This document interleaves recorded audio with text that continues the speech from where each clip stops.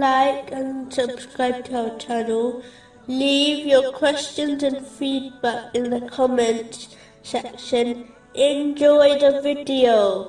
Continuing with the last podcast, which was discussing chapter 5, verse 120. To Allah belongs the dominion of the heavens and the earth and whatever is within them, and He is over all things competent.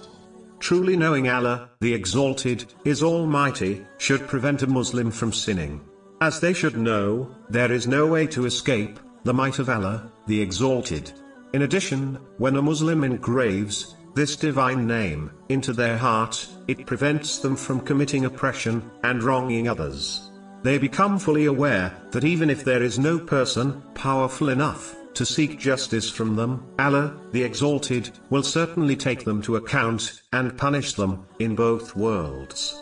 As confirmed in a narration found in Sahih Muslim, number 6579, oppression to others may cause the Almighty, Allah, the Exalted, to hurl them into hell on Judgment Day.